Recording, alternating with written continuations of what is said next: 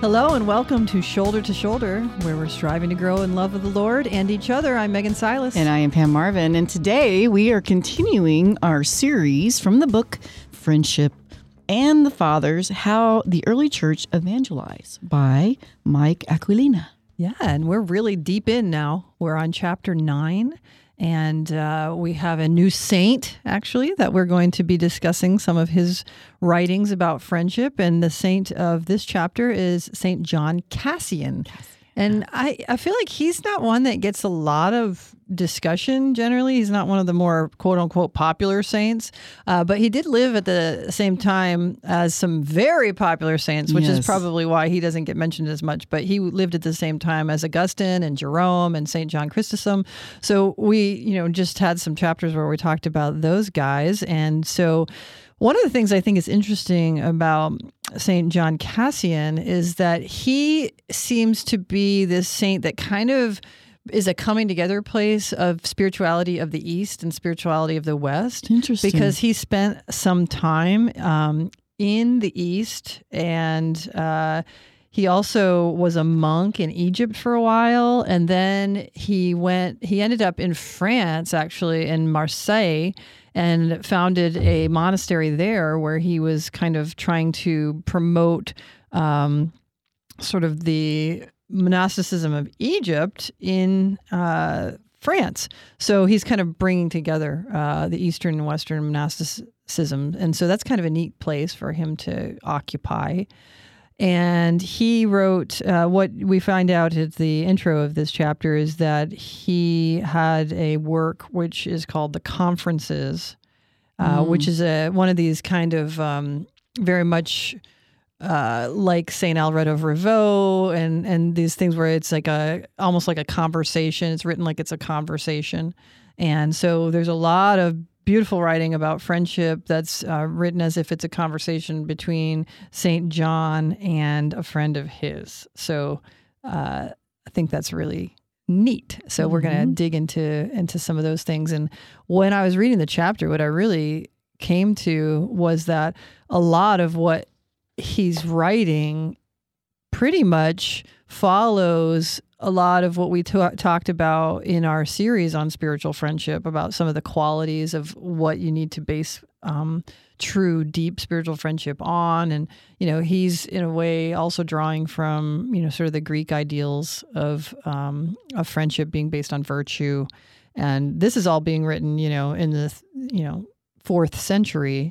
So, St. Alred of Rivaux, when he writes his on spiritual friendship, is I never really saw him quote like St. John Cassian, but some of the ideals that are in that work really do have echoes from what we are reading. Right, here. so it's kind of a consensus among the saints. Yeah, absolutely. Yeah. Okay.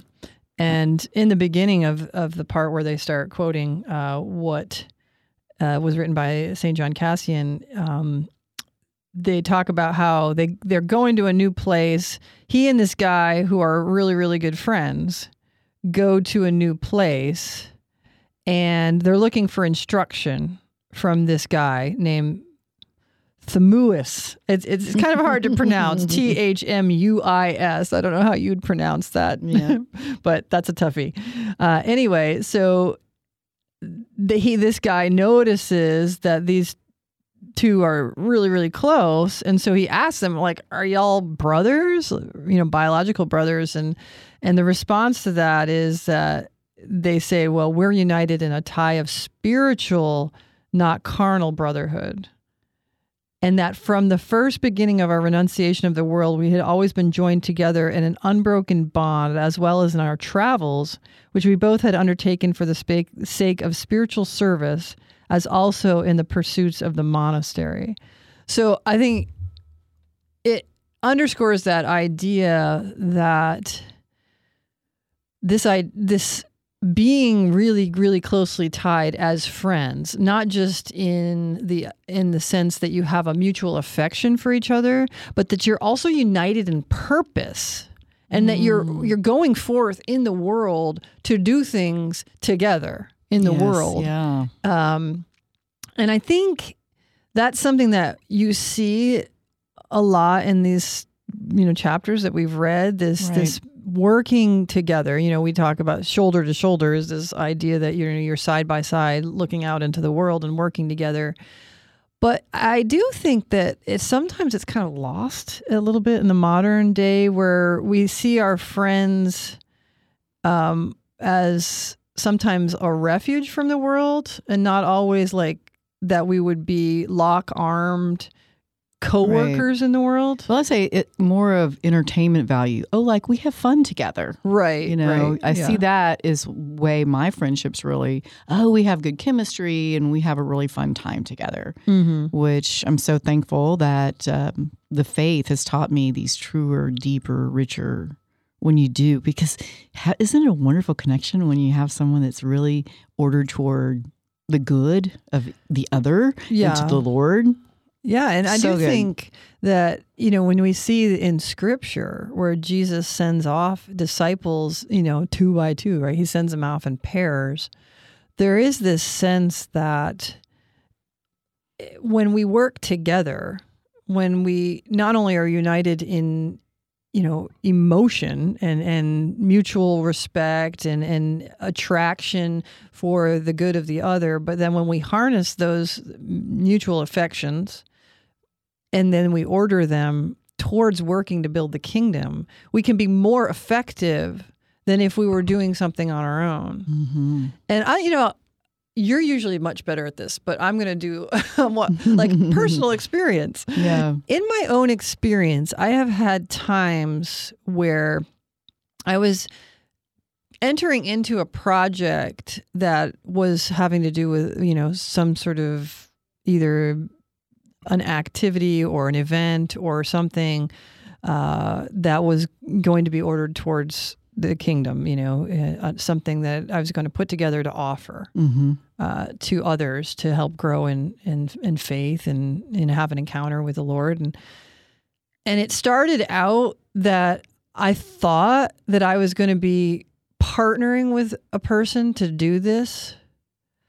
And then as time went on, for whatever the circumstances, and this has happened more than once, so I'm not talking about one particular situation. Okay. It's happened a number of times in my life where the person that was supposed to, or what I thought was going to be my partner in it, kind of drops out.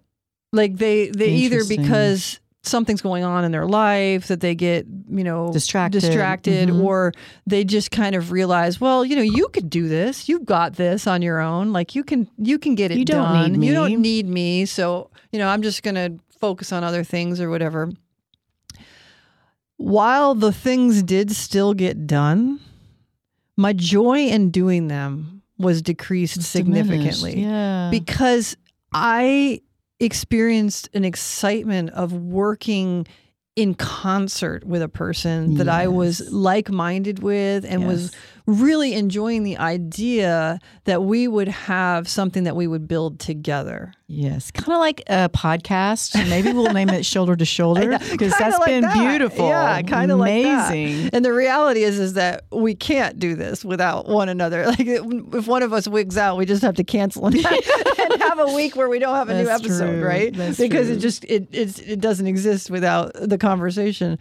But so just I'm speaking to in my own life, the blessing of working with another towards a good and holy purpose has a joy in it that is unique unto itself. I would say even a profound joy. Yeah, I mean, very I profound, especially it's like answering a call that the Lord has put on your heart. And when you answer and respond to what you deeply feel is the Holy Spirit calling you, which I feel like the show was, definitely.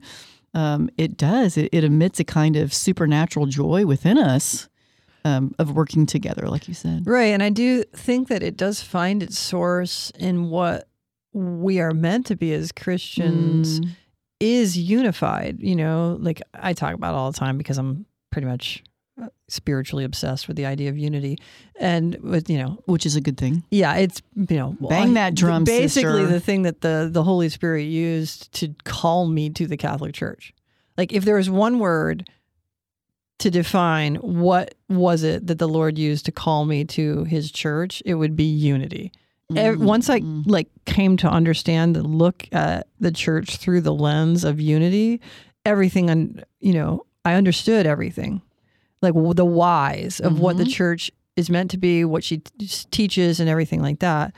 And so I think that because the Lord so deeply desires unity, he desires unity with us personally in our relationship with him. He wants to be united with us in friendship, and he wants us to be united with each other in friendship, such that we see in the Acts of the Apostles, in the very, very early, it talks about the church as being united in mind and purpose.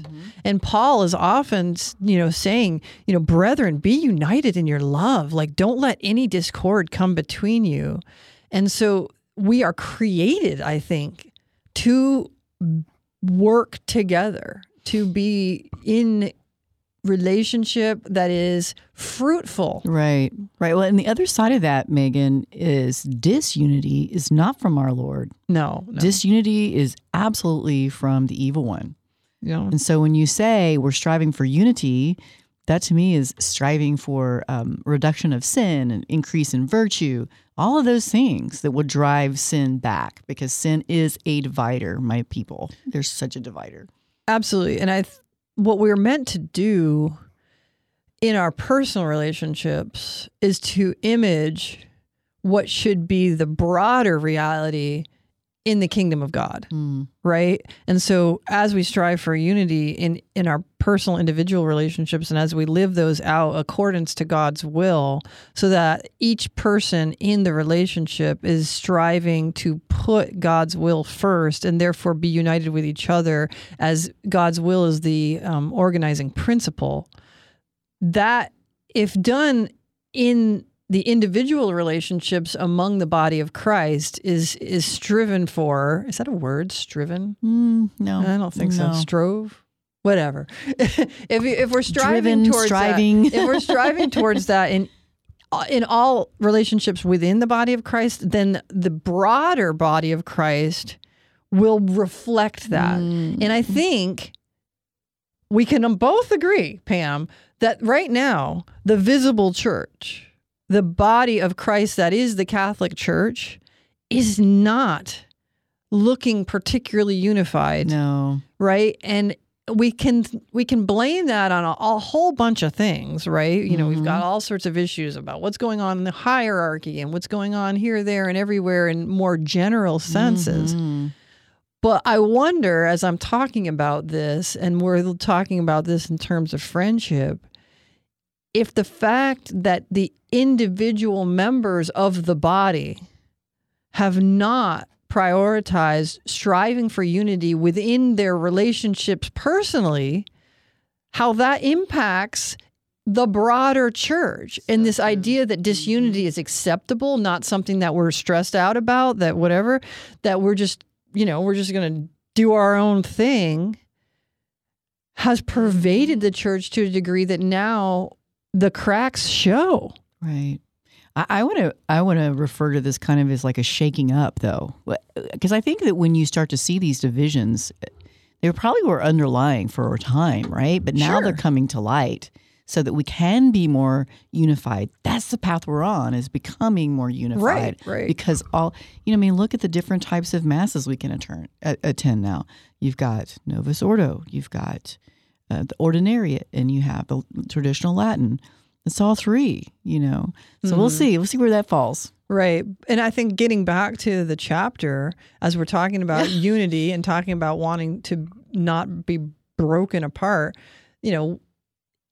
he writes, there is one kind of love that is indissoluble, where the union is owing not to the favor of a recommendation or some great kindness of gifts or the reason of some bargain or the necessities of nature, but simply to similarity of virtue.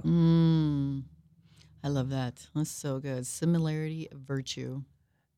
And really, isn't that in the end, the tipping point so often into the breakage of relationships, either on a personal level or on a grander scale? Even in families. Yeah, the decision of, well, I don't think that that's a priority, or I don't think that I have to be obedient to that, or, seeing things, what's the priority and what do we have to live by differently, becomes a source of so much strife and so much area of argument and misunderstanding and all these sort of things, and such that we often run away from having the conversations to try to understand, why are we seeing things differently if we both supposedly are putting God first in our lives? Mm-hmm. Because the reality is, I think a lot of times if you actually go deep, if there's a real disagreement, probably at least one of the people, if not both of them, is really truly not putting God first. And they're putting their own personal desires Yes. Before what God has revealed to be true. Yeah. The way my daughter Annie, my wise little 20-year-old, says, I was choosing myself over God in a relationship, family time, home time, whatever. When things start to go really bumpy, she'll be self-reflective and say, yeah, I was just choosing myself. Right. Not the greater good. Yeah, we do that a lot of ways. It's just so easy to fall in. And I think we don't even always realize that we're doing No. it. Sometimes things can feel, quote unquote, feel so true. Right? As if in that idea of like, well, I'm justified in my whatever. You mean like at the end of the day when I still need to be cleaning up the kitchen and I'm like, man, I've been working all day and it's time for me to be able to sit down and relax. I'm going to wait and put that off, right? That's choosing comfort and ease over duty and station. Yeah. And it does take perseverance. Definitely. It really Fortitude. does. In the day-to-day, to live out the call that God has placed on our lives and the, his commands that he has clearly laid out. And John Cassian speaks to this reality. He says, sometimes relationships, they'll start off great, but then a break can happen. And what usually that happens is because this is, what page was this on? Although that my pages are off and off. I can't stay here. All right. I think it's on page... Kindle page. Does not match. Be the same. I don't know. It's in the John Cassian one. And he says, if two people were joined together in companionship out of their burning love for Christ, yet could not maintain it continually without a break, because although they relied on a good beginning for their friendship, yet they did not with one and the same zeal maintain the purpose on which they had entered. It's so true. That's kind of like when you realize someone has not invested in the relationship like you have. Right. That can become very clear sometimes. Which I think it was Aristotle, actually. Aristotle said that the most common reason for a friendship to break up is the realization that the two friends did not see the friendship in the same way. Yes. But, what he's saying here is, no, they started out in the same way, where they both were, were really ordered towards love of Christ, but then one or even could be both lose their zeal for Christ, and then in losing the zeal for the Lord, they lose the bond of their friendship too, because if that was what it was based on, right, when what that is falls, then the relationship will fall too. And I think that's a really good place of when you're experiencing conflict in relationship. And in this, we have to be talking about, if it's going to be mutual, about when you're in relationship with another Christian who has also actually given their heart to the Lord. I mean, obviously, we can ask this question for ourselves always, but it's not going to have the same impact if both people don't have their heart towards the Lord. But if you're having conflict in friendship, instead of first trying to dig into the nitty-gritty details of what you're disagreeing about or where you're struggling, if you both first started with the question, where's my zeal for the Lord? Is zeal for the Lord really the primary motivator and focus of my heart, even in this circumstance? Mm-hmm.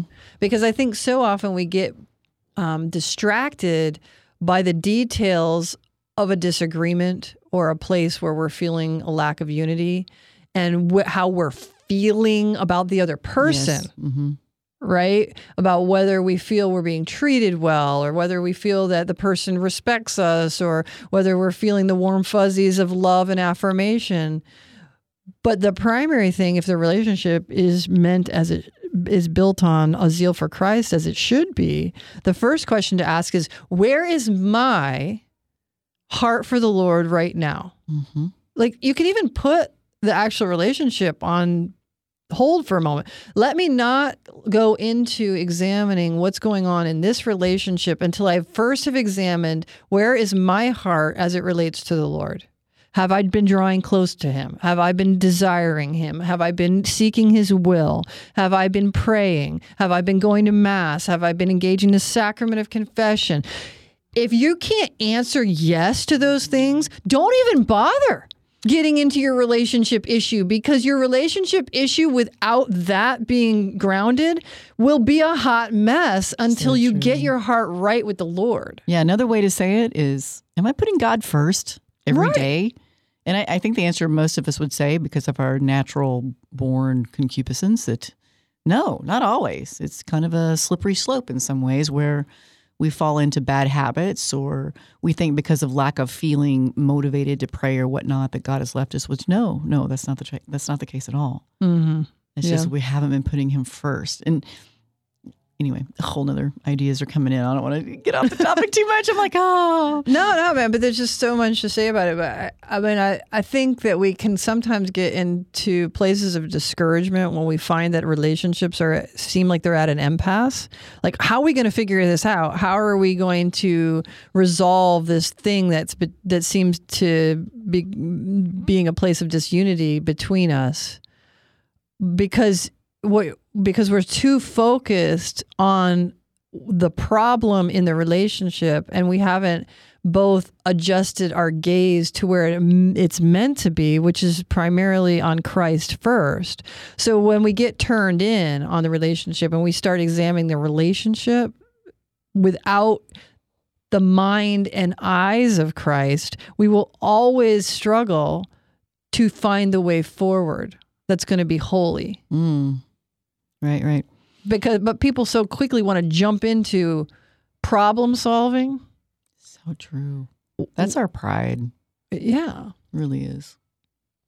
But I think having a thermometer of knowing when, or litmus test, however you want to say it, of knowing when you're slipping into those times is really, really important. And I think it goes back to your unity comment. Mm-hmm. Do I feel disquieted within me? Is my peace been pierced, right? And if that's the case and you're feeling, that's a good indicator that you're falling out of unity with even the Lord. Yeah, I think that is 100% true. And that's something, I think I've mentioned it before, that I use a lot in spiritual direction with my directees, where the question, where have you found yourself struggling to maintain peace? Mm-hmm. Because peace is the gift that the Lord says he wants to give us. Always. And it's always available to us. And no one can steal your peace, but you can give it away. And then the question becomes, why have I allowed the peace that is readily available from the Lord for me? Why I have allowed myself not to receive it? And that is a really deep place of coming to understand, where your heart is. And because until you reorient yourself and get yourself in that place of calmness of spirit with the peace that passes understanding, will you then be capable of coming to a place of understanding of the circumstances in your life. Right. Otherwise, you'll just be clouded. You'll be totally clouded by fear and anxiety and misinterpretation, all these things, because the storm that comes when there is an internal peace that comes from the Lord causes you to sink, just like Peter when he got out of the boat. When he took his eyes off Christ, and he lost the peace of the knowledge that Christ is the Lord, and he's got it all in control. It doesn't matter what's going on around me. Yes. Then he was fine. But when you get diverted to the storm and you start looking at the storm, you start looking at all the stuff, and then you lose that sure confidence that the Lord has it all in hand, you're just going to sink. But it happens. I mean, I think it's part of our humanity, but like how quickly will we pull ourselves up by the bootstraps and remember who we are in Christ? Yeah, absolutely. And I think one of the things, we're 25 minutes in at this point, so we're going to be, coming to a close on this chapter pretty soon. But one of the things that he talks about a lot in the second part of the chapter is actually a very distinct way of losing your peace, which is anger. And and he's basically saying, the anger, no place in friendship. Like if you're angry, you're not going to get out of the gate. Like it's just that place of anger is incompatible with maintaining friendship. So he talks about some things that can help you to try to stay out of that place, which some of them being like be completely detached from worldly possessions, be constantly aware that you're dying, like you're going to pass out of this world. So it's kind of like taking that perspective from the temporal and moving it towards the eternal. Is saying like, you know what, if we think about our friendships where they're not just about this world. If they're a spiritual friendship, our friendship is actually going to last into eternity, right? And so if that's the reality of the relationship that we're in, that this is an eternal relationship, that we will be forever in heaven together, perfected in love, if you're looking at the relationship from that perspective, the temporal issues of the day become a lot less of a big deal. Because you're like, you know what? One day we're both striving for heaven. One day we'll both be in heaven together, and this will mean nothing. This will be something we laugh about in front of the throne of the Lord. So let's have a proper perspective on it right now. Or recall that it made us more sanctified. True. If you travel through pretty it. Pretty harrowing experiences out there. Yeah, but do you have any thoughts on the idea of anger and how that can play out in relationship? Well, one of the things I've always really thought about people who have a tendency to burst of anger, which is a lot of the way God made some people. That's their personality types. I've always looked at it as anger is a symptom of a deeper hurt, a deeper sorrow or hurt, and it's manifesting that way. And so that's always helped me be like, listen and not let it disturb me as much, to have that anger and try and look at that person and say, well, where is this hurt coming from? And there's so much, there's the right, like you said, righteous anger. And we could do a whole show on anger, honestly. Yeah, well, let's do it. Because, I'm thinking the difference between just not getting your way kind of anger, and to the righteous anger, or what if your kids are like teenagers doing something bad, that kind of anger. I mean, like sometimes when we have little children, the anger of their behaviors, and I feel like anger is so multifaceted. Right. Honestly, I would agree. And I think a big part of determining whether an anger is righteous or whether an anger is sort of self-serving and spiteful is what's your motivation towards the other person? Are you angry because of what something they did impacted you? Or are you angry more because you want more for them? Like to look at somebody and say, you're better than that. You're just better than that. And our relationship needs more than that for us to be who we're called to be in relationship. If it's if your anger is motivated towards building up of the good instead of tearing down, then it can be a holy thing. But if your anger wants to lash out and it wants to hurt and it wants to injure, not for building up, but only for making you feel better because you feel like you've been wronged, that has no place. Vengeance. Yeah. And in fact, there's a quote here that I think is really good. It says, "Nothing should be put before love. And likewise, on the other hand, nothing should be put below rage and anger." Break that one down a little bit, because love should be the motivation for everything. It's the highest goal, right? And what he's saying conversely is that rage, anger should be the lowest thing in any relationship. That should be the last thing that you want in your relationship. That should be the bottom of the barrel. Okay, I get it. You know, like that you should strive for everything else before you allow that to really play a significant role. Kind of on the spectrum of joy and goodness of the other, all the way down to rage and anger. Right. Yeah. Well, yeah. I like that. And, you know, we can grow in that area by working on our own sensitivities. There's a quote that I love regarding scandal, but I think we could kind of put it in with anger too. The quote as it relates to scandal is, "The quickest way to cause scandal is to be easily scandalized." I love that so much. I love that statement, right? So good. But oh my gosh, it's awesome, and we can guilty. Let's do a topic. Let's do a whole show on scandal one time too, because that would be fun to do. But I think as it relates to anger, if you don't want anger to destroy your relationships, don't be quick to anger. Yes, so true. You know what I mean? Because that can help in two ways. First, we don't inflict upon another our anger. But it also is we don't respond to another person's anger quickly with anger, which then just escalates the situation. Which we talked about, the self-control. Right, self-control. That's where the self-control is one of the greater virtues, I think. Right. The other virtues will follow if we have our self-control. In fact, later in the chapter, he talks a lot about this idea of turning the other cheek, that Christ says, if someone strikes you on one cheek, turn the other cheek so that he may strike you. And he's saying, if you're turning the other cheek with this sort of spiteful kind of "I'm holier than you" attitude of like the martyr complex, I'm just going to be the martyr here and I'll show them. That's a bad attitude.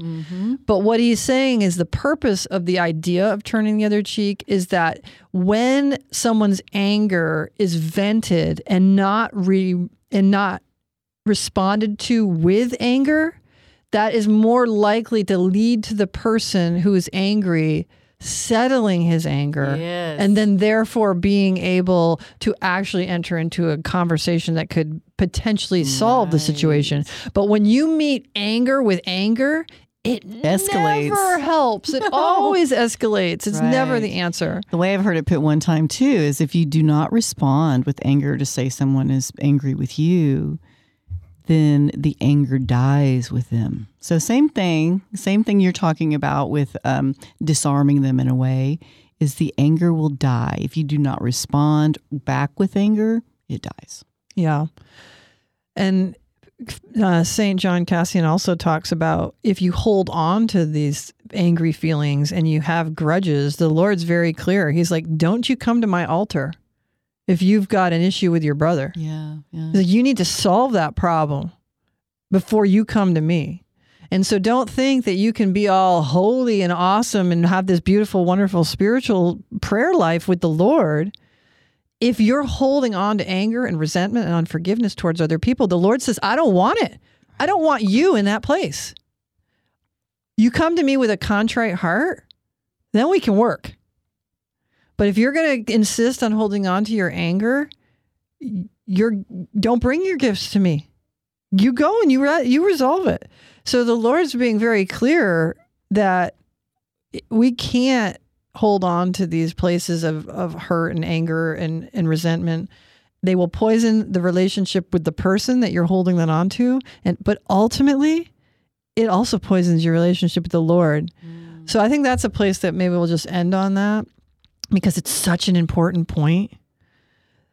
We are so quick sometimes to rationalize our feelings about other people and think I'm justified. My anger is reasonable. Like, this person did that and that, whatever, and they don't deserve my forgiveness. They haven't asked for forgiveness. Well, we think that we can do that and still be totally all right with the Lord, when he's told us very plainly, no, it doesn't work that way.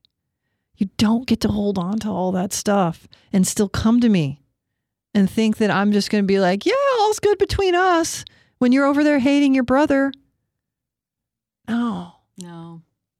And if we're struggling, if we're really, really struggling, we need to come to the Lord. We need to ask for his grace. We need to go to confession. We need to receive the Eucharist. We need to get those remedies for our soul, so that we can come to that place of being open to forgiveness and love and letting go of anger in our personal relationships. Because don't lie to yourself that you think that your personal relationships are somehow separate from your relationship with God. It's all tied together. It is. And I encourage brothers and sisters, one of the things I do is leave it at the foot of the cross. Just leave all your concerns, angers, and this and that. Give it back to Jesus at the foot of the cross. Amen. All right. Well, we'll wrap up this episode for now. We thank you so much for joining us, and we hope that you'll tune in next time as we continue to walk shoulder to shoulder. And I hope until then you'll remain with us, united in prayer. God bless. God bless.